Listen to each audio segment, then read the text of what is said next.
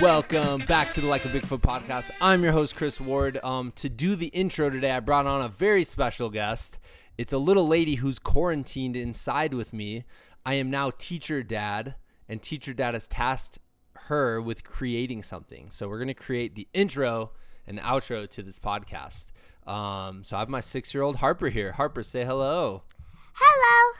Are you excited to do the intro to this podcast? Yes. Okay, today we are sitting down and we are going to chat with, and by we I mean me because I've already recorded this. I'm going to chat with Ryan Wanless and Emily Wanless. We had them on about a month ago, and they were preparing for Ryan to run the 350-mile Iditarod race in Alaska. What do you know about Alaska? Nothing. Nothing? What do you know about the Iditarod? I don't know. What do you know about Ryan and Emily Wanless? I don't know. Oh my gosh, dude. Okay, we're going to have to educate my daughter real quick. So I'm going to stop the intro. I'm going to teach her what the Iditarod is and what Alaska is and all about the complete, Harper, earmuffs. Cover your ears. Badasses, Ryan and Emily, and we're going to continue the intro after that. We'll be right back. Okay, we're back. I don't know how effective that teaching was. What do you think? Did you learn a lot about Alaska?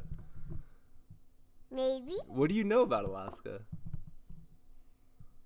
Alaska is far to the north. Good job.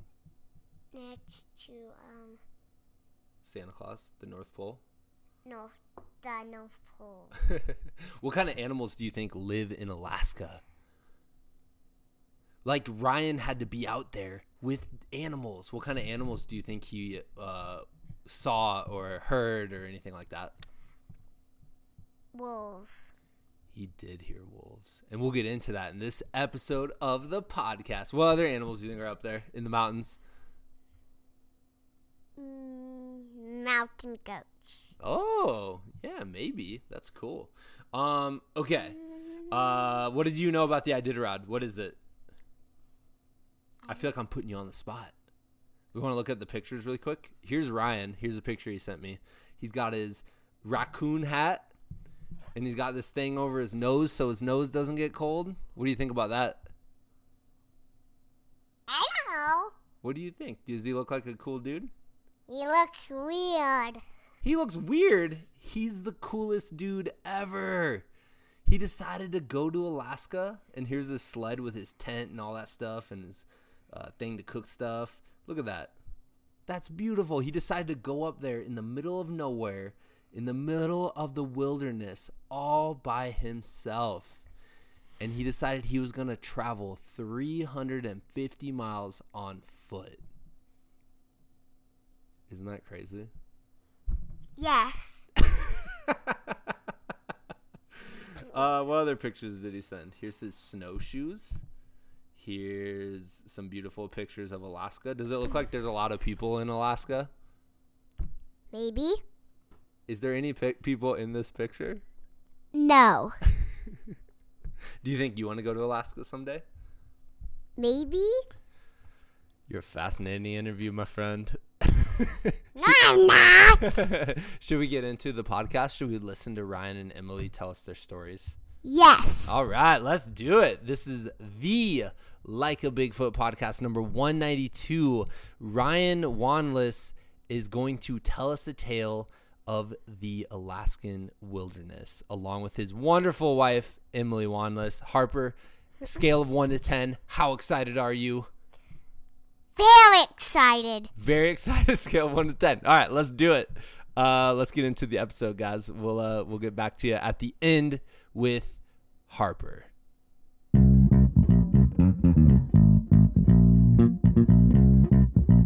All right, guys, I am here with Emily and Ryan Wanless after the big Iditarod adventure, which we're going to hear all about. But first, we were talking about online happy hours. And they mentioned that Ryan's been requiring people to bring random facts. And so teach me, guys, what random facts are you learning? Well, I guess the first one is that a rat can go without water longer than a camel. And we thought, wow, that's pretty interesting. But then we figured out a camel can go 7 months without water. Oh my God. That's crazy. Keep in mind, our fact checking. I don't think our bar is really high, so we're just going to take these as face value, I think. I'm cool with that. Yeah, if it's a fact like that blows my mind, I almost like don't even want to check the facts, you know? Right. Ryan came up with one that said you can tell that the temperature in Fahrenheit without a thermometer if you listen to the amount of times a cricket chirps in 15 seconds and then add 37 seconds. Wait, what? Or 37, add 37, and then that's the temperature. I don't know how that works. Right. Again, fact checking. Totally optional. Can I tell you guys one real quick? Absolutely. Okay. Do you know how they just? Well, and this is just going to be the most vague story ever. But do you know how they discovered cheese? No. Okay, so I've used this as my like a chemistry example, and I don't know if you can hear. My kids are just completely arguing, like breaking down outside of the door here. So I just have to call that out. Funny, so's our dog.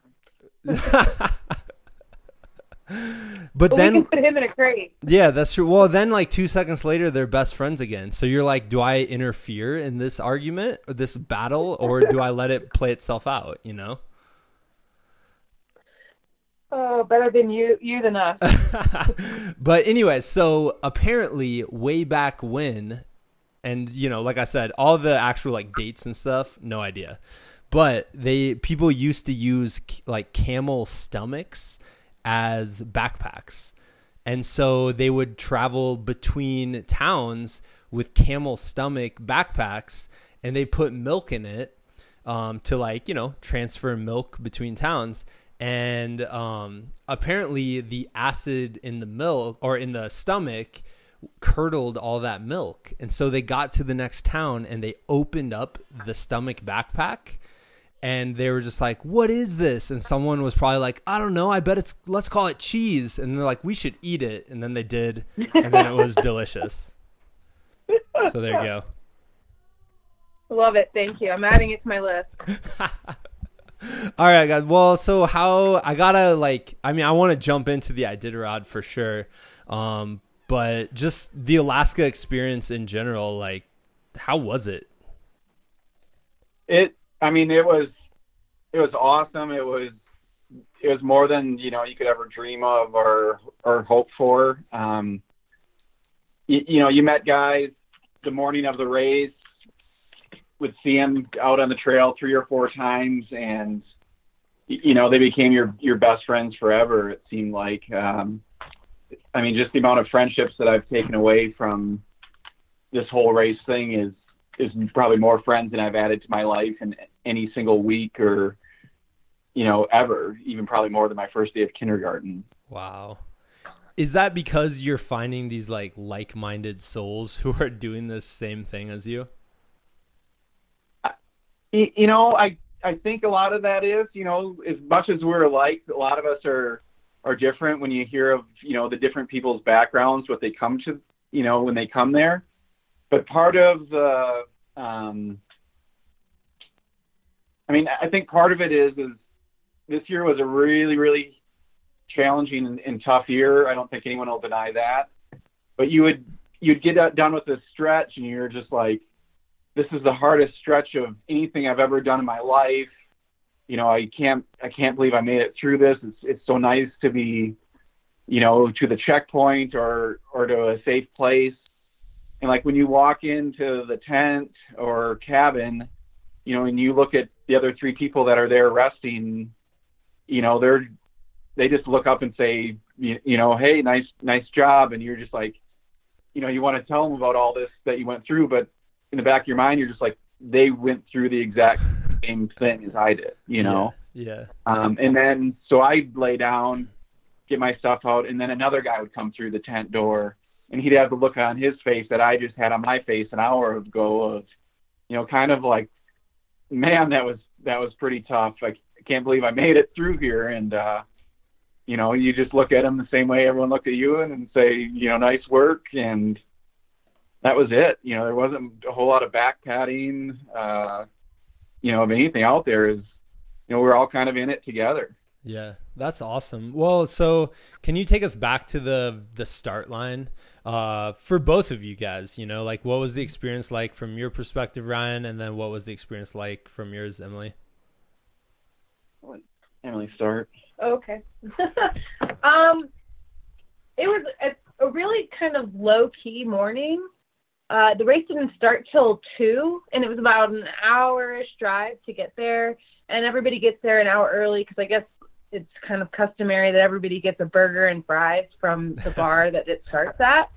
And I'm not going to lie. I mean, it was traditional bar fare food, but it looked phenomenal. So they did it right. My sister had gotten in the day before, and my best friend had a horrible travel day, and so she didn't get in until everybody went to bed. I stayed up with her. And then the next morning, both of them weren't really sure, kind of where Ryan's head was going to be at, and like, this is such an epic journey, and they didn't want to be in the way, but they had so many questions. And Ryan was like Mr. Chill, just laughing and playing music and telling jokes. And my favorite story is my friend Katie kind of took a Instagram video of the whole setup of Ryan packing his sled up, and it was just like chaos, with stuff everywhere. Yeah. And he's telling this really inappropriate joke in the background because he doesn't realize that he's being videoed. And she went ahead and posted it anyway and used the hashtag ITI Alaska. Well, they reposted it on Instagram. And so 2 things about the story are funny. One is the joke being told in the background. And then also ITI made the comment about how he was like the most relaxed and prepared racer, and meanwhile, like, it's a total shit show with like his sled because he just throws stuff in and goes. Like, he's not the guy that's packing and repacking and figuring out, like, ordering where he wants to put stuff where. No, he just throws it all in and goes. But they had this perception that because he looked so calm that it was all under control, and he was calm. So that was really fun, and I think it was great to have them there because it was good distraction. It wasn't all about the race. It was catching up with friends and family, and so that was really a great morning. That's awesome. And bacon. There's lots of bacon. Even better.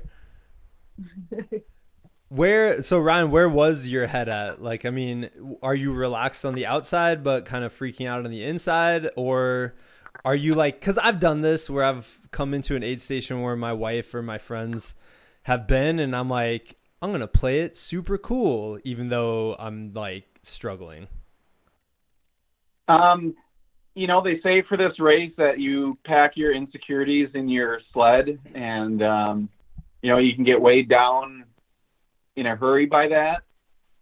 So I just, I knew I was in good shape. I had a good year of racing. I knew it was going to be a pretty tough, a tough 300-ish miles. So I just kind of really focused on, what do I really need? I know I can't take all day long to get this thing done because of weather, and it just seems like every day something else comes up, or the trail gets worse, or, instead of 2 feet of snow, they're going to have 4 feet of snow or 3 feet of snow. Yeah. So I just, I really just concentrated on thinking, what do I really need? Worst case scenario, what do I need? And, just kind of packed it that way. And I think I came in, with a full sled with all the water I needed. I was probably at 40 or just under 40 pounds, which for me, I felt pretty good about, that weight and, I guess what I had to carry for those 300 plus miles out there. Yeah. Yeah. So I know the first day it just like dumped snow on you guys.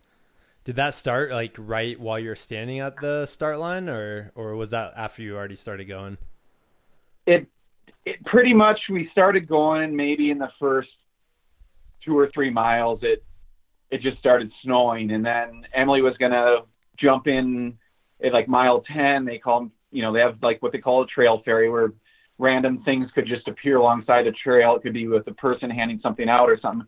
And they were going to jump in on the trail and, meet us as we came through.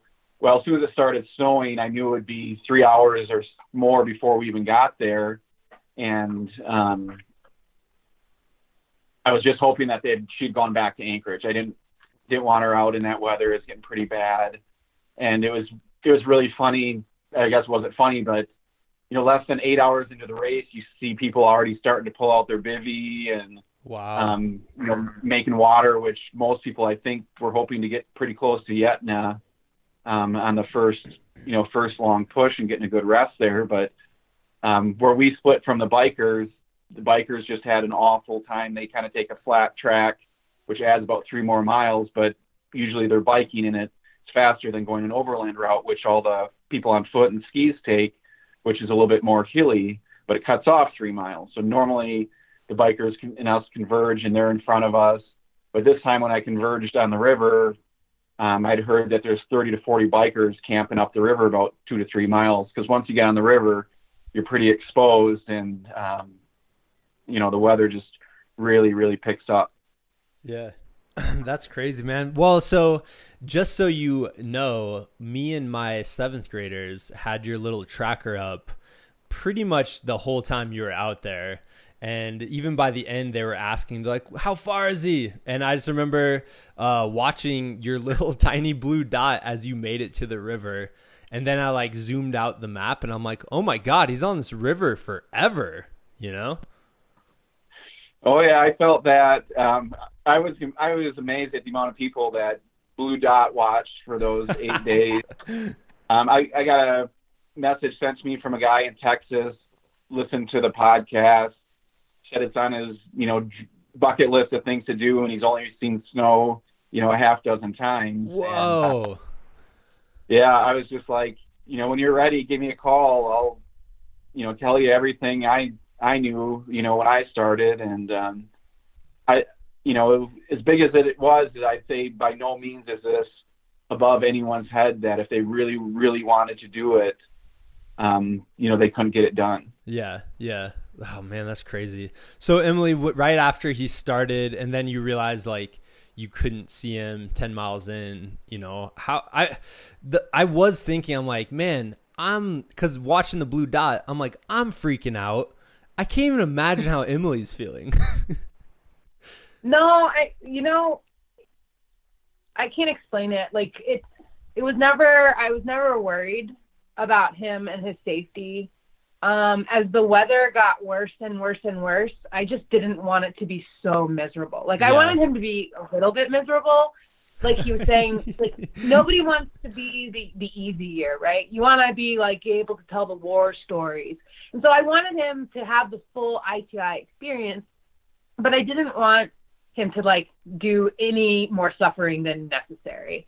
And as the weather kept getting worse, I mean, it was just like one thing after another. And then when the weather got better, then the moose got bad. And it was just like, Yeah. So, it wasn't nerve-wracking. I was trying to explain it to people watching along. I've never had a newborn, and I don't have a lot of experience with people who do have newborns during that point in their life. But to me, what I went through was slightly like having a newborn. Like every 2 hours, I would wake up in the middle of the night. I would pull up the tracker, half asleep. Are you alive? Do you need, not that I can do anything for you, but does it look like you need anything? Nope, you're okay. And then I would put the phone down. I'd go back to sleep for a couple more hours and I'd wake back up. And I didn't even set an alarm. It was just kind of like just checking in. But really there was good communication the first probably 3 days, I think. There's one time he FaceTimed me on the trail, and I was with my friend and sister, and that was really fun because we got to kind of see what he was going through. I know, technology, it's amazing. That's amazing. And so that was pretty cool. But I forgot what I was going to say. Oh, when it got really bad, there's always like a few questions that I ask him, like if he's coming into an aid station, or if in this case, he's texting with me, or in ITI or Arrowhead, if he's texting with me, there's a couple of questions that I always ask him. And if he responds the way that he usually does, there's no more worry in my mind. So one of those is like, are you going to get this done? And I always ask it. I wait to ask it until it seems to me to be like the worst possible low he could be in. And if he thumbs up, he doesn't ever respond. He just thumbs it up like a tap back. Then I know it's good. There's no doubt he's going to finish. And so that came, and I was pretty pumped to see that. That's awesome.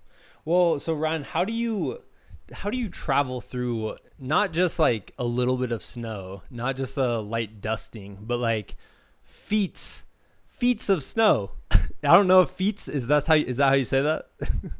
That's how I described it. Feet. Yeah, it's we probably at mile 8 into the race, or I guess maybe a little bit further, mile 15 or so, you start seeing snowshoe tracks from the people in front of you, and it starts going across your mind like, well, maybe it will be less effort and more beneficial to put my snowshoes on. So everyone starts putting their snowshoes on, and I just thought it would be for part of the trail, but little did I know you do 250 plus miles in snowshoes for the rest of this race. So that that was a little bit of a shocker. And then probably the funniest thing about the whole trail is it's pretty much one big game of telephone. You might get somewhere and take a 2-hour nap. Well, that allows someone else to catch up to where you were. It might give you a little bit of information, and then you leave, and then you catch up to someone who's taking a little nap or cooking something to eat, and you tell them. So information is being relayed up and down this, this trail as it goes. And I think it was morning of day 3, the first reports of people getting stomped by moose came out. You don't know how true they are or how exaggerated they are until you finally run into the guy telling the story. And he was walking down the one side of the river, and a moose came over the bank and, reared up and started striking him with its front hooves.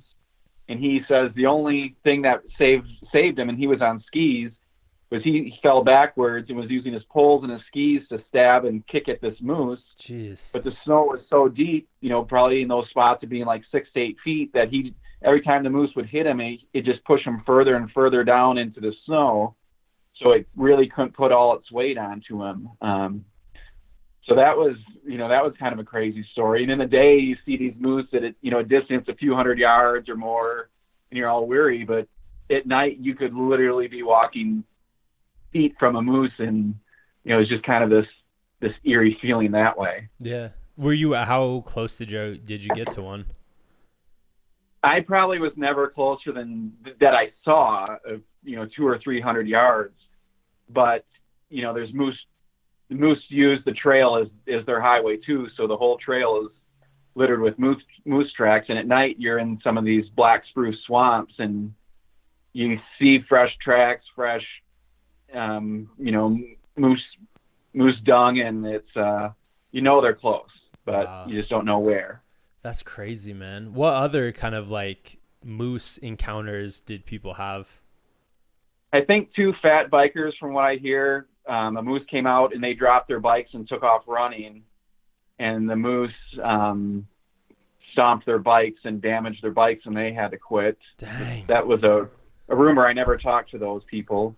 But there was another night between Roan and Nikolai, and it was a pretty long push through there, where I got to a point in the trail where it sounded like a pack of wolves were about a quarter mile off the trail, and they just howled and howled all night long.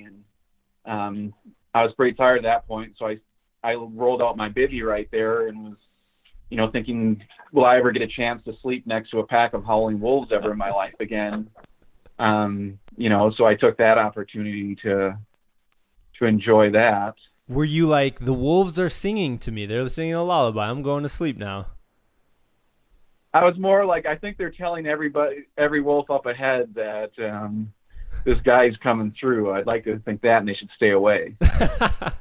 Yeah. You're like, I'm one with the wolf. That's funny. So when you get to that certain point of exhaustion, I gotta think, like, it's probably kind of dangerous because you might get to the point where you're just like, I don't know if a moose is up here. Who cares? I'm tired anyways, you know? Yeah, that probably about after day 2 or day 3, if a moose is going to get me, it's going to get me attitude is out, you know, and you're not on moose awareness anymore. You've already exhausted the mental capacity to worry about it. And you're pretty much just putting your head down and thinking, you know, as long as I keep moving, McGrath will come to me. Yeah. Yeah. Wow. So what was it like when you got to the river? Is that a point where people are worried about, you know, I mean, because I have to think it's like iced over on top, but like you could break through the ice at certain points. I don't think that was ever, Okay. you know, ever too big a worry. There's ice, and then there's 8 feet of snow on top of that ice. These rivers are used as basically winter highways for these outposts and salmon fishing camps, and they call them roadhouses. And there's constantly, you'll see 2 or 3 snowmobiles a day with like 15-foot long sleds hooked up behind them, and they're just hauling anything from food to propane. And all winter long, they stock these roadhouses. So in the summer, when the guests fly in to fish, you know, they have everything they need because it's a lot more expensive to fly stuff in. But we came into this roadhouse, and they served us dinner and let us sleep on the floor. And in the summer, they get $5,000 a person to come up there and fish out of the place. Wow. That's yeah. So dang, man, that's crazy. Like, you don't think about that, you know, like, I don't know. So I want to ask you how, obviously the trail is completely isolating. But you talked about community earlier. So could you kind of give us a percentage, like how much of the 300-ish miles was community and how much of it was isolation, like where you're by yourself? I would say for myself personally, I was probably 250 miles of by myself. Of course, at certain checkpoints, you'd come in and you might spend 6 hours, you know, with 8 other athletes there. Yeah. But everyone was on their own time. Some guys would spend a couple hours, some would spend more. And some people teamed up, you know, from the beginning, knowing it was just going to be tough. There was long stretches of trail that had been blown in because of the wind and drifting. And as one person, it was a lot harder to break and just kind of keep your mind sharp and focused than it was with, you know, a team of 2 people where every, you know, hour or so you could switch off and then someone else would break and find trail that way. Yeah. Yeah. So, you know, when you're talking to each other, is it mostly just information or, you know, like beta about the trail or like what's coming up, or is it like just dumb conversations to get your mind off of, you know, the pain or tiredness or, you know, things like that? I would say it was probably more reminiscing of, okay, can you believe how bad the trail was back there? Or can you believe this? Or when you came out on that lake, you know, was it a full moon, and did you see the northern lights? You know, so there was a lot of, you know, reminiscing, I guess, from points, but I've never been in a race where, you know, there were Kiwis there. There were, you know, people from Spain. There's people from all over the world that have the same dream of doing this trail. So when you're in a room, you know, you just, I guess the amount of people and experiences are so vast that it's just mind-boggling to, you know, ask people about, you know, how they got into this, or, you know, what's fueling their fire to, you know, to make it happen. And I mean, to me, that was just amazing how this trail in the middle of Alaska is, you know, sent out the phone call to so many people to make it, you know, their life's kind of dream to get this thing done. Yeah. When you talked about fueling the fire, you know, like obviously without giving specifics or anything, but did you find that most people were out there for the same reason or similar reasons? Yeah, I think everyone's out there for very similar reasons. It's a goal that they acquired, and some people are doing it to raise money for charity. It just shows, I guess, how extensive something like cancer is, or mental health. Everyone kind of has their own personal reasons, but plus they've shouldered other reasons to get this done, to show people that you can be strong and you can do this, and it's kind of a combination of all that. I think the guy that got attacked by the moose, the skier, that was terrorized for a couple hours, he was saying that all he wanted to do was make it to Roan because he had promised a friend who had passed away. And so I think there are a lot of personal reasons, but specific to the individual as to why you would want to tackle such a challenge. Yeah.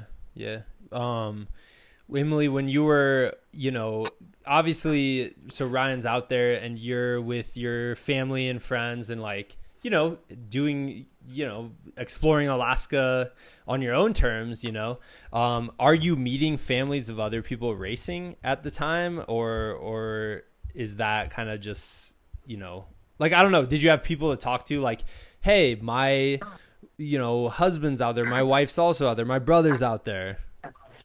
Well, it was interesting because the short answer is no, not really. I had a friend, Kari Gibbons, who did the race on foot. Her mom and friend worked in the aid station at Shell Lake.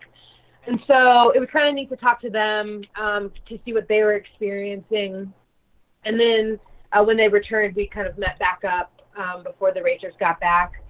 I actually ran into Steve Cannon at the Girdwood Brewery. Nice. I walked in. He had saw the writing on the wall for the bikers and just thought, I'm going to be buying a $700 plane ticket home at some point unless I turn around now. And so walked into the Girdwood Brewery with my friend and sister, and I looked up and I was like, Steve, is that you? He was. So it was nice to talk to him because he gave me a lot of firsthand intel on the first day. I mean, he was trying to be nice and not be super Debbie Downer about how awful it was out there, knowing that, Ryan was out there, but that was neat. And then what I found was really interesting was those first 3 days when I could really talk to Ryan, I didn't post much social media wise because I felt like I had everything that I kind of needed. And I realized, one, that was kind of selfish because there were a lot of people following along. And I had a group of people that I was texting updates to and stuff like that.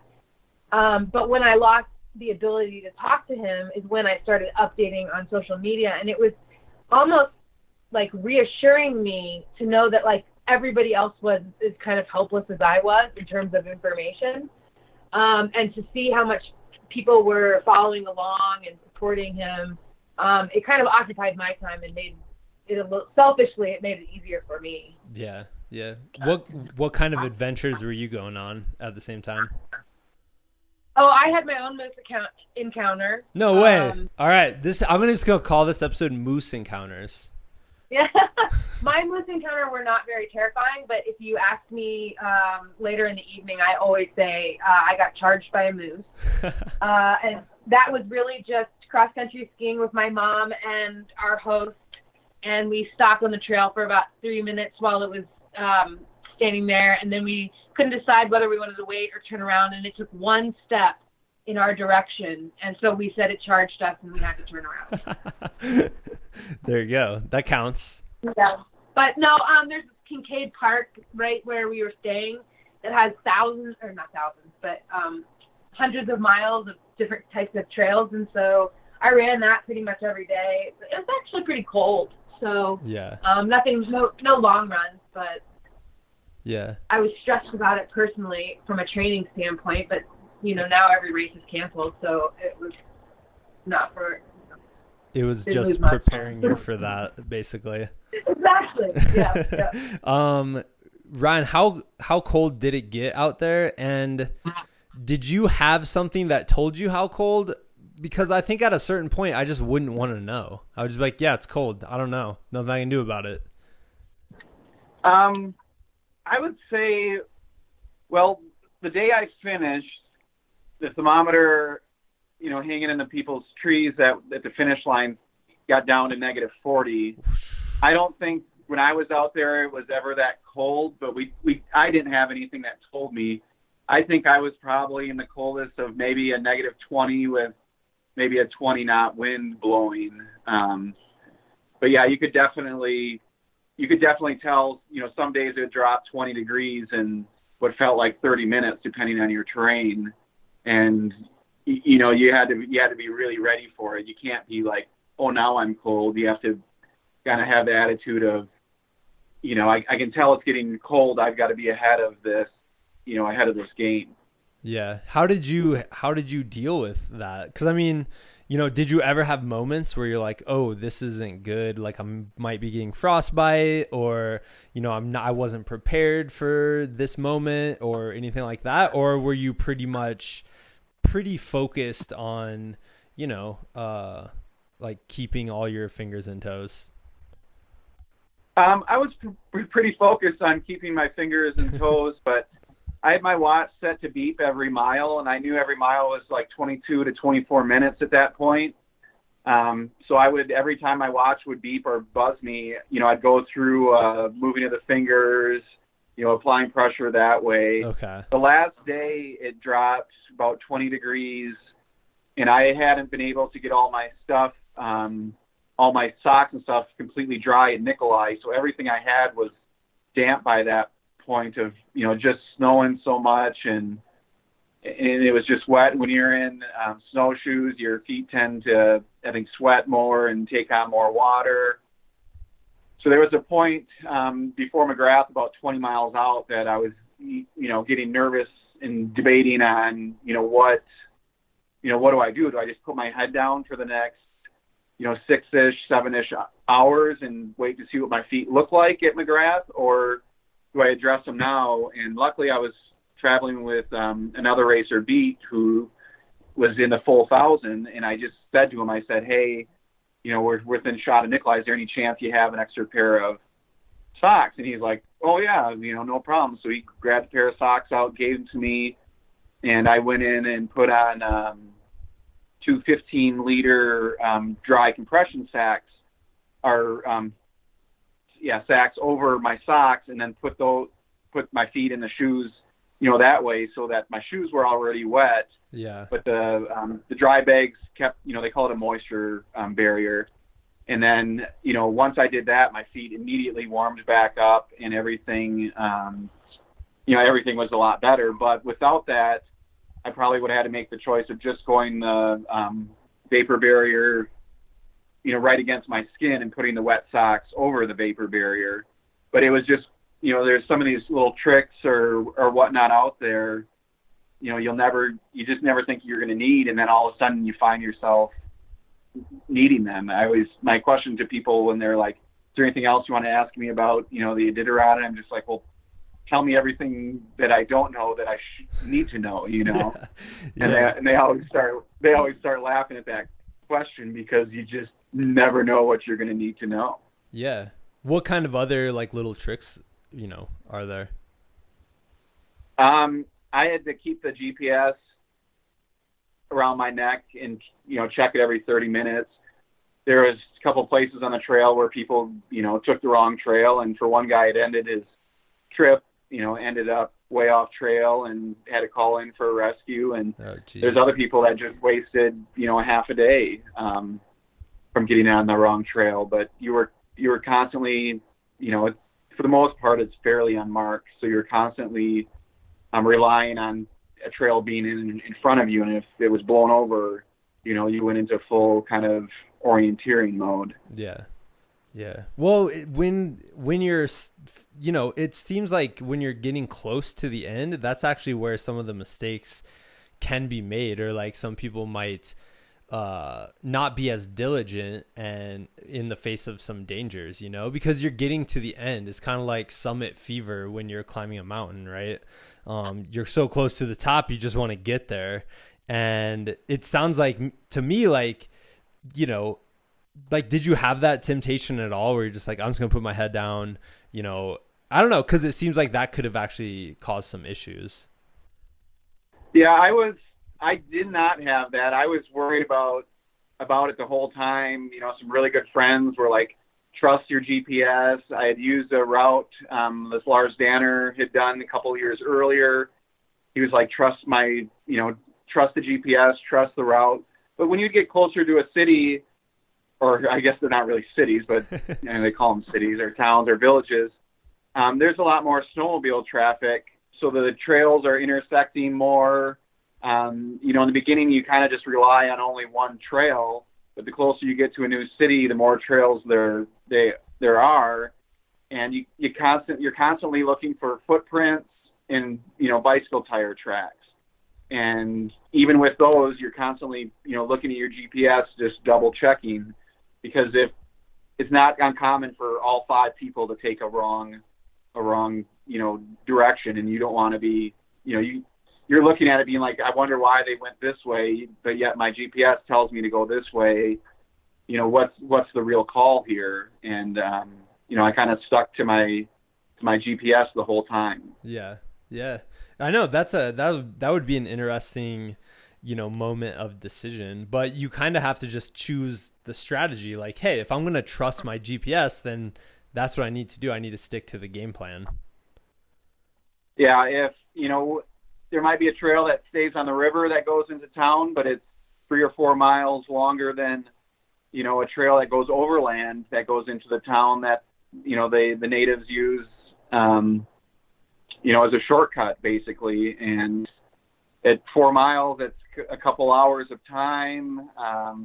It's kind of a big deal. The trail really would have to be fast on the river to make up that time over the overland route. So, you really have your choice in front of you there. Yeah. Well, can you kind of I know this is really hard to do, but can you kind of describe the Alaskan wilderness? Like, is there anywhere else on Earth that you've been that can even compare? Because you've been to some pretty wild places in the middle of nowhere, but the way I kind of fantasize about Alaska is that it's the great wilderness, and there's nothing will ever beat it. Yeah. I've been to Glacier Park, remote areas of Montana. We've been to Patagonia. There's nothing that compares to Alaska, especially, the going up and over the Brooks Range. It's just kind of a mind-opening, soak it all in kind of experience, and really make you feel that you really don't need much in life to get the enjoyments out of it, I guess. There was a time where I was crossing a lake that's probably 7 or 8 miles long in the heart of the Brooks Range, and I was the only light I could see, and the only light I had seen for 20 some miles. It was kind of like Alaska just opened up and gave me this, brief moment of history to, just kind of call it my own. Yeah. Wow. Were you ever overwhelmed by its vastness? Yeah, like every day. Every second. Yeah. When it got more remote in communication, it is so amazing out here. I'm not dead. It's so beautiful. I'm hungry. Everything was about the beauty and just being out in that. And even after the race was over and we were driving around, and I just see him staring at the mountains, and he's like, "You have no idea." It was like those mountains times 50. I'm like, I know, I have no idea. I got it.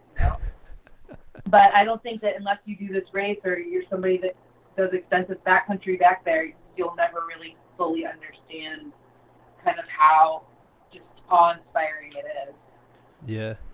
Wow, man. Yeah, there was a lot of people that said, part of the hardest part about this was when you're done, and people come back and they're like, well, was it hard? And you're like, yeah, you really have no idea how hard. And then, they ask you these questions. There's what is the best way to describe your experience? And they're going to be like, you're just going to be able to draw on a blank because there's no way to describe it. So I guess my answer to that is I kind of say it's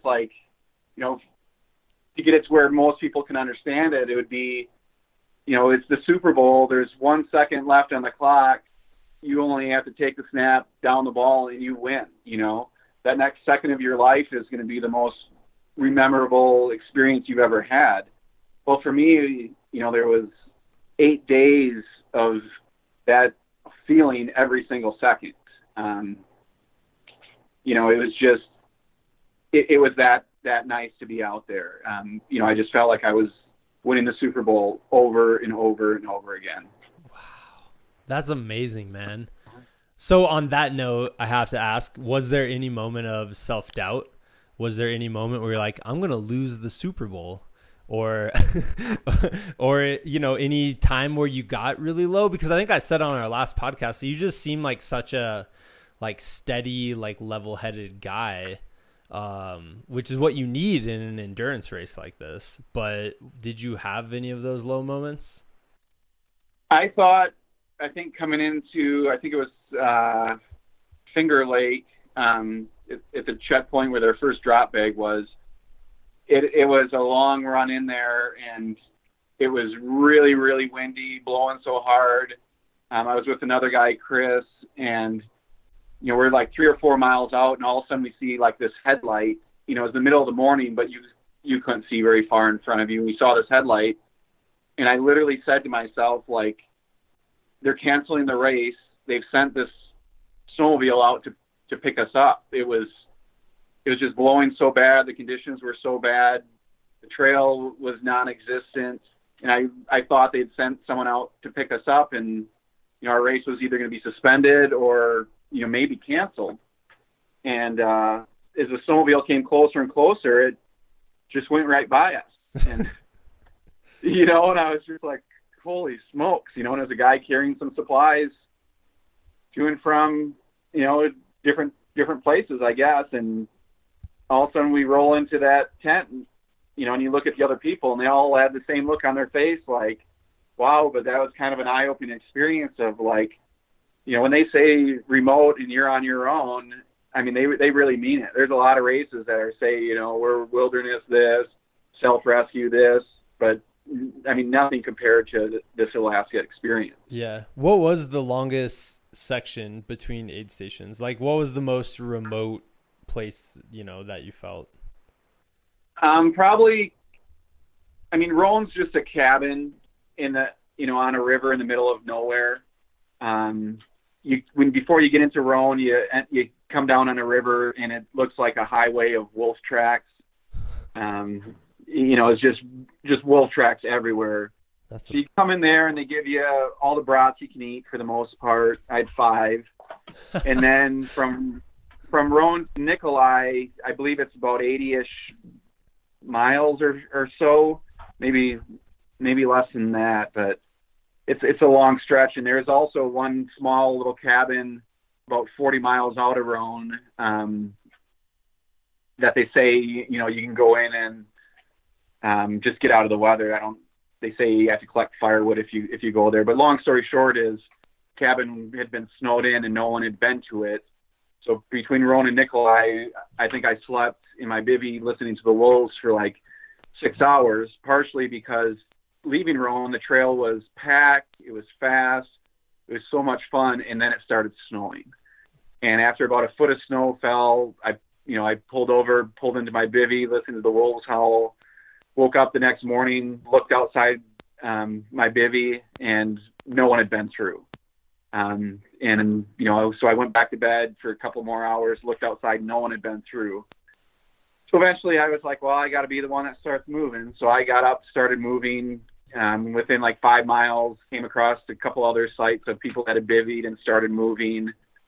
I could tell, but then the snow just kept coming down and coming down. So I got a little bit further up and was like, well, I'm just going to stop and boil some water, you know, have a nice warm hot chocolate and pour it in one of these freeze-dried meals that I have, and maybe someone will come along and take their turn at breaking trail. And sure enough, I get about half water melted, and another guy, Chris, comes along, and, you know, he leads for a while and starts breaking trail. And then we pretty much rolled almost all the way to Nikolai for the next 30 some miles together. He stopped short a little bit to take a nap, and I just kept going into Nikolai. But that was a really, really long long stretch that, tested a lot of people with their gear and their motivation for sure. Yeah. Yeah. Are people like, when you mentioned the wolves, I know the moose are the biggest danger, but are people kind of, is there any fear of wolves or anything like that? Or is that just like, I don't know, they'll leave you alone for the most part?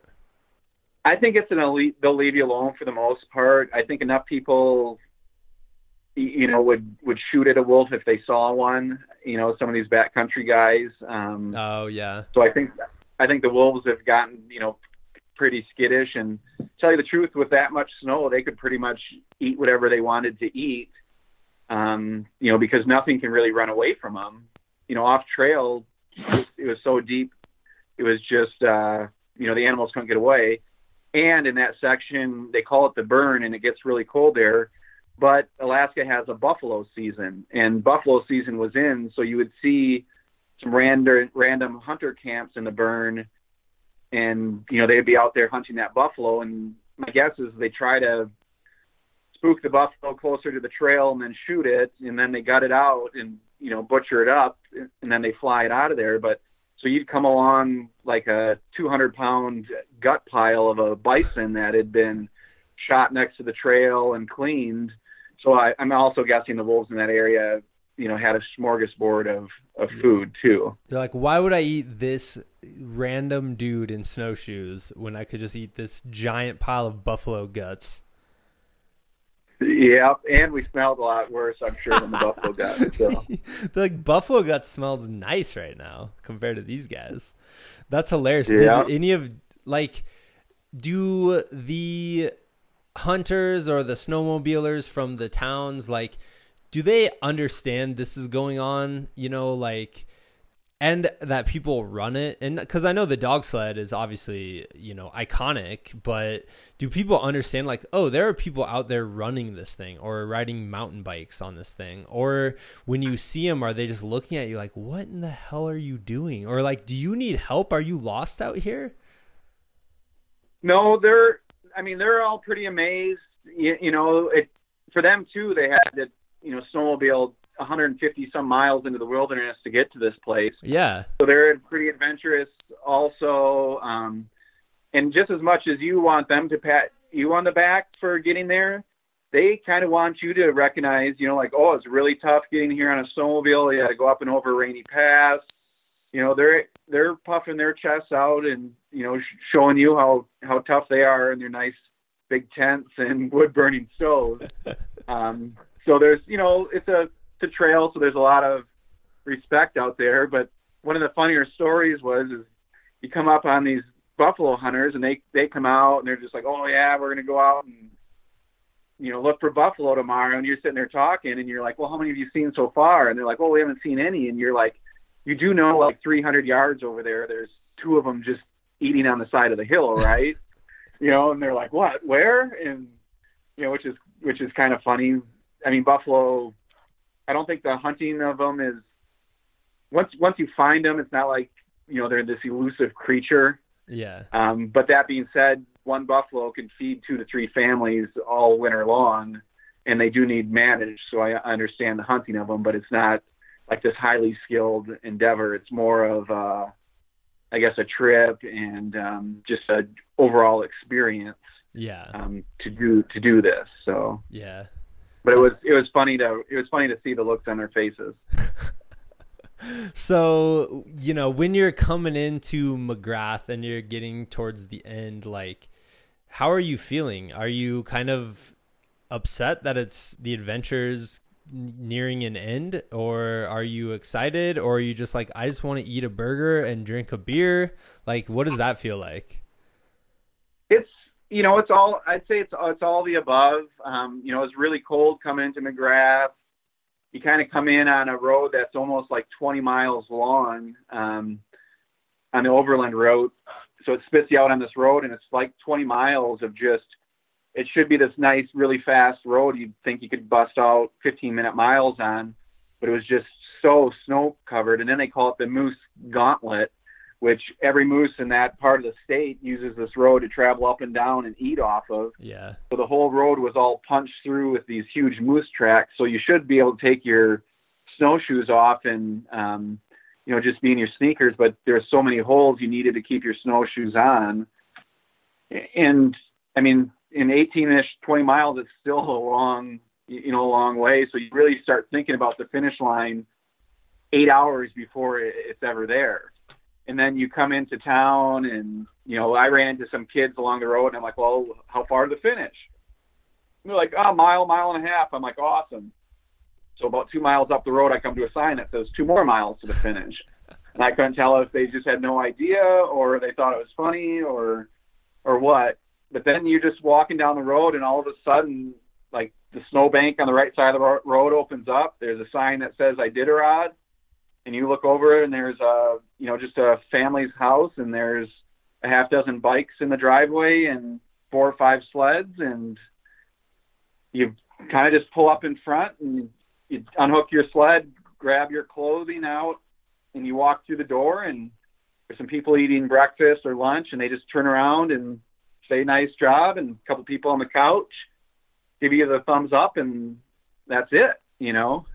There's no cowbell, no nothing. And then someone's like, oh, by the way, there's a box over there in the corner with a patch and a t-shirt, go ahead and grab one. And you're kind of like, okay, and so you do this and you're sitting down and this family opens up their house and cooks you all the food you could eat and they have tons of beer and you're sitting at the table eating and the next guy comes in, and you kind of just do the same thing that everyone did to you. And, it's just how it is. If you're there to, expect 100 people to be cheering for you because you just did the hardest thing of your life, it's not going to happen. But, it really, when I look back at it, it was a perfect ending. Yeah. Well, I mean, that's beautiful. It's about the journey. You always hear that. It's about the journey, not the journey's end. And I feel like that kind of like encapsulates that idea. Yep. No, I agree with you. It's funny just to see the look of exhaustion and immediately moving to comfort and then just kind of a bewilderment on people's faces. And when they take off all their gear and they're getting warm and they've got these wood burning stoves just cranking, it's pretty fun. They're like, so do you think I can get a plane out today? And you just look at them and be like, no. You pretty much have to check in with the airport every day and see if they have any open seats on any of the planes. Normally you could charter a flight out or something like that, but with the dog sled race coming up, all the planes were busy. So I luckily was only there maybe a day and a half. Some people were there longer, and luckily some people got out a little bit sooner. But the whole letting go of just you'll get out when you get out thing, there's no real plan for getting out of there, which was just another topping on the cake of the race and the remoteness of it. Yeah. Yeah. Well, so, and then at the same time, you have people going through, right, who are continuing to do the 1,000 mile, which unfortunately I just saw the news yesterday about the race. Yep. I think the lead 3 mountain bikers, I think they will be allowed to finish. Okay. They're off the sea ice, but everyone else, mountain bikers and the mushers that hadn't been past there yet, have all gotten pulled off or flown off. I talked to some of the guys. I came in just ahead of me into McGrath, came the first place guy in the 1,000-foot race, beat. And, he was all business when he got there. And, we're sitting there putting our feet up and showing how much they have swollen up. And this guy still got 700 miles left to go. But, he was just a machine. And, you just picked up so many tricks from him on the trail. He's already been to Nome 5 times. Jeez. Yep. So it's sure, I guess you'll get to Nome when Nome lets you get there is kind of the motto for the 1,000. Yeah. So what happened this year? The sea ice was melting, or it wasn't sturdy enough, or what? Because there's that point where you cross the bay, right? Like on the ocean. Yep. Yep. So for the southern route, you go across the bay or the sea. Is what happened is out in the ocean there was some big storms that created huge, think of it as 6 or 8 foot waves. When these waves, they still are traveling under the ice, and the bigger the waves, the more, the water is pushing up and down on this ice, and eventually the ice just kind of cracks, gets big cracks in it, and then the water comes up through those cracks, and they call that overflow. Wow. Some of the dog sled people, were going along, and all of a sudden they're up to their neck, going across the sea in overflow water, and of course it's cold. Jeez. So it got, and then they hit their emergency beacons to come and get rescued, and they had to get rescued by helicopter. But it just, it truly was the perfect storm. A week earlier, it might have dropped down in temperature again, to allow people to go across, or a week later, everyone would have been across, and it wouldn't have been any problem. And then to top it off, some of these towns started shutting down and saying, we don't want any of the Iditarod racers, dog sled or foot bike to come into town because we don't want, the virus to spread. Yeah. So instead of letting you in town to get your supplies and stuff, they put a tent on the side of town, and anything that you may have mailed as a drop bag, they just kind of threw into the tent. Jeez. So you really didn't know what you'd get when you got there. Wow. Well, I So wanted, kind of I wanted to ask storm. you about that. You got done, and then you finished this like isolating out in the wilderness kind of situation, and now you finish in like the weirdest time in our history, anyways. Yeah, it's I got a little bit of information on the trail, but you just have every day it just seems to double, the severity of what we seem to be going through. And I can't even imagine for the guys that, are trying the 1,000, what they were thinking at any moment, that their trip was, or their dream was going to be pulled on them.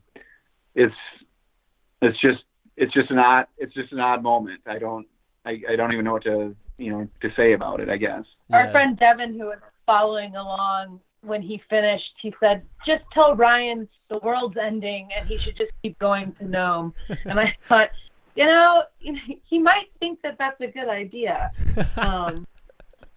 Yeah. But maybe come back and get me first. Yeah, yeah. Well, from two seasoned ultra runners like you guys, who have done some of the hardest events in the whole entire world at this point, what lessons have you taken away from ultra running that, have been useful? And I know we're only like 1 week into, or like a week and a half into this whole thing, and it's hard because no one really knows how long it's going to last or anything like that. But like, what lessons have been beneficial for you? I guess for me, it's my life, incorporates running or ultra running, but it's not my whole life. Yeah. I guess, what's really important is, my friends, my family, and everything else. And if, a race gets canceled, it's not the end of the world, Yeah. I would say just knowing that the outside is there as an option to go and distract or enjoy when there's a lot of other things that we can't do. So I'm thankful that I know about trails, and I know that they are a happy place. And then I would also say that our ultra running community's memes and GIFs are pretty damn funny. And so there's been a lot of laughing, to go along with kind of this very uncertain and troubling time. Yeah. I have to say, like, just from my experience, because Ryan and I were messaging this morning, and I was like, let me do the podcast after my run. And I went from being stuck inside for a couple days because we got snowed in, and like I didn't want to take my kids out. Oh, this is gonna make Ryan laugh. Like when it was 20 degrees. I know, right? I was whining about the wind in my run yesterday. It was like 16 miles per hour. He was like, I just realized in the middle of like saying that sentence, I'm like, oh my God, who, like, remember who you're talking to, dude. No, Chris, don't do that to him. He puts his shoes on just like we do. But so, you know, being inside and all this stuff, and like, I was just irritated, acting like a complete jerk probably. And then I went for my run and it was nice and sunny. And within like literally probably about 5 minutes, I'm like, oh, I feel better. Like it feels better to be outside than stuck inside. And I just think that's such a huge lesson. Like however you may get outside, like I think that's like something to keep in mind, you know? Totally. We had friends the other day that it was one of the first warmer days in Wisconsin, and they sent us a picture of the kids playing outside, and they had sleeping bags and reclining camp chairs, and like they were completely bundled up, but the sun was out, and they just were like soaking up that vitamin B, and it looked so like good for the soul just to be outside. They weren't even doing anything physical. It was just being outside. Oh, that's amazing. That's huge. So, well, awesome. Well, Ryan, anything else you want to add? Or, you know, like I said, I know an hour podcast is such a minuscule way of capturing this whole experience that you went through. I'm super grateful you're sharing some stories with me, though. Like, I'm just so inspired and just kind of like awestruck by just the idea of running through, you know, the Alaskan wilderness. So thank you for that. But do you have anything else, you know, that I didn't ask about, or anything else you definitely wanted to mention? I guess the only thing I would say is, you know, if you ever have any questions about a race like this or any other, you know, opportunity that's kind of outside the norm, just find someone who's done it, you know, go back through the history of the results and just shoot them a message.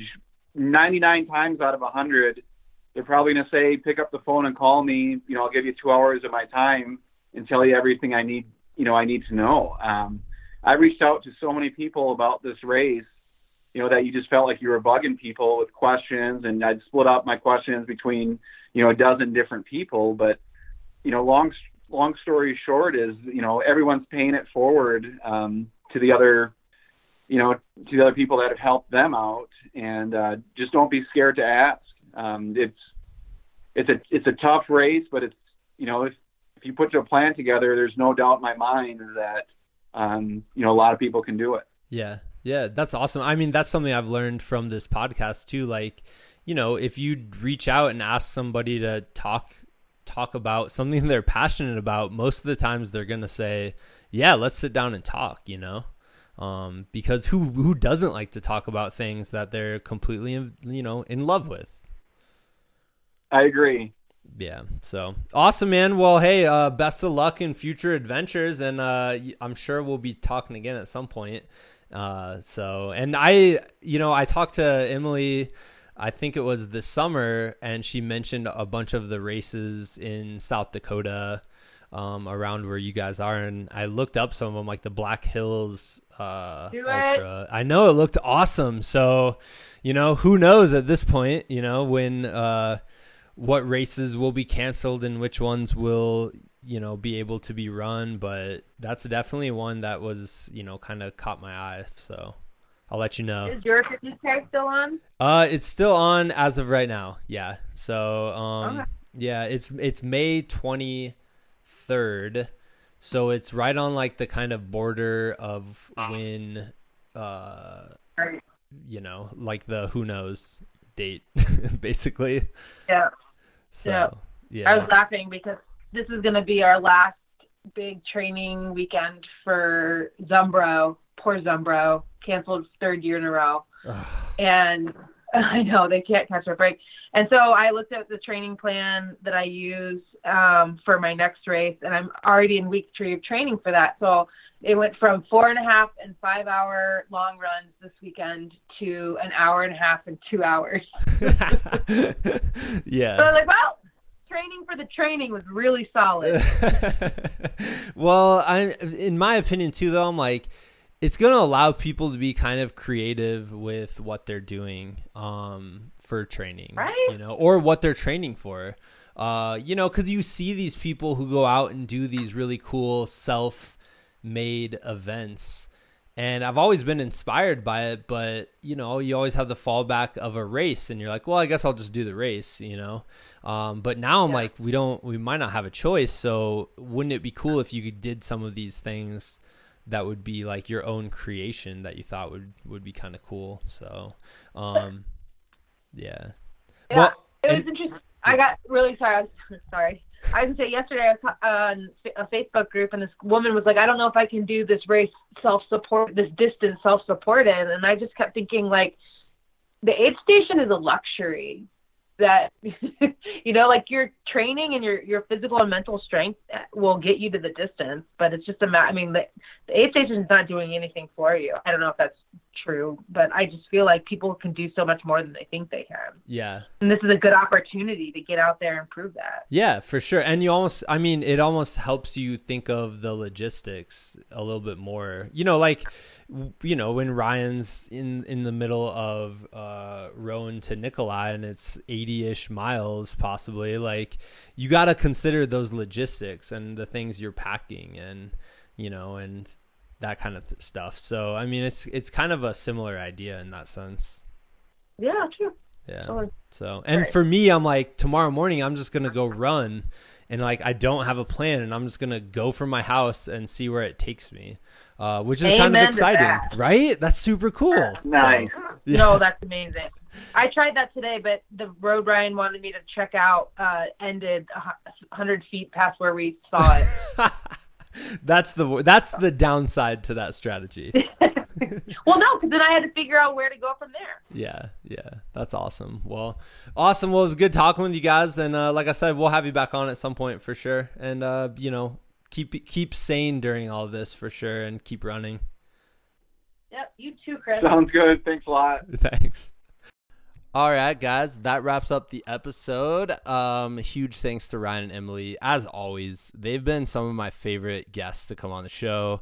The Iditarod is just mind-blowing, and it's so cool. Like, I'm so excited that I actually get the opportunity to talk to somebody who has taken this thing on.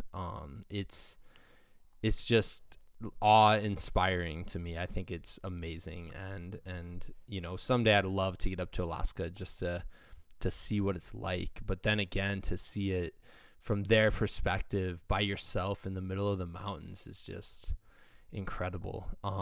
So huge thanks to them. We're actually going to do another we're going to talk to a guy they met on the trail, Gavin Hinnigan. He ended up winning the 350-mile race. He's this Irish adventurer. You sad. He's this Irish adventurer. We're going to talk to him in a couple weeks because Ryan and Emily helped set up that interview. And not only are we going to talk about Iditarod with him, but we're going to talk about rowing across the whole Atlantic Ocean by yourself. Is awesome, What did man. you say? I couldn't hear you. We're going to talk about rowing the Atlantic Ocean by yourself. Harper, you're here. I'm here with Harper, my favorite little lady. We've been spending 24/7 together, really, for the last couple weeks. Do you want to go on an adventure someday? Yes. What kind of adventure do you want to go on? Tell me about it. I don't know. Let's talk about this then. You've done a couple trail runs, Harper. Do you remember that, where you've ran those races and you get root beer at the end and all that fun stuff and hot dogs and stuff? What do you think about that? Can you tell us about that experience? It's yummy. Okay, what about the running part? Because there's been moments where you've been pretty tired, huh? It was still okay. Okay. Do you have your normal voice with you? Yes. All right, let me ask about this then. What is your spirit animal? If you have a favorite animal that you wish you could be, what would that be? A jaguar. Why a jaguar? That's a cool answer. I don't know because I love jaguars. Okay. What do you think Dad would be? What do you think I would be? My spirit animal. A dragon. A dragon? What? Why a dragon? Why would I be a dragon? I don't know. Because I could fly and breathe fire? Yes. And I live on top of mountains in a cave? Maybe. Maybe. Cool. When we've gone camping in the past, what do you think about like camping or being in the mountains and things like that? Well, it's fun. Okay. What do you like about it? I love eating marshmallows. Do you remember last year we all went camping about 30 minutes from our house? I took you and Zoe, and I brought the one-person tent because Dad is stubborn, and I was like, I don't know. I'm going to be in there with like 2 tiny kids. We'll be fine. Do you remember this? And I brought one-person tent, and we got in there because it started storming, and it started raining and lightning and thundering. Do you remember that? No, I do not, Dad. Oh, okay. What do you want to talk about then? I don't know. What do you want to talk about? Well, I want to talk about camping and spirit animals and running your race. I don't even know what to talk. Okay. What's your favorite memory? What's your favorite thing you've ever done? I don't know. What's yours? Oh, my favorite thing I've ever done? I mean, honestly, I gotta say, having you kids, that's the craziest adventure of all time.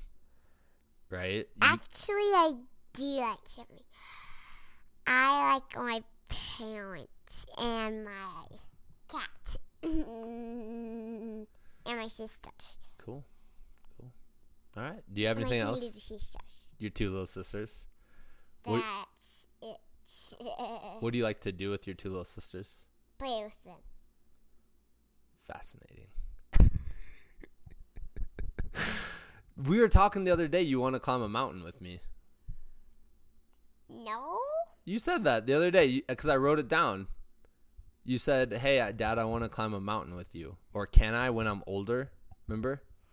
I think you said that when I was in 5th grade. Exactly. Yeah, when you're in 5th grade, we can climb a mountain. Oh, and then the other day in Dad's school, we learned about Mount Everest. What do you know about Mount Everest? It's the tallest mountain in Colorado. In the world. Does it look easy to climb up? Maybe? It Actually, no. looks really hard to climb up, huh? It looks kind of scary. Yes, to me. Oh my god. Do you think anyone's gonna listen to this outro? Maybe. I don't know. What are we gonna do the rest of the day? I don't know.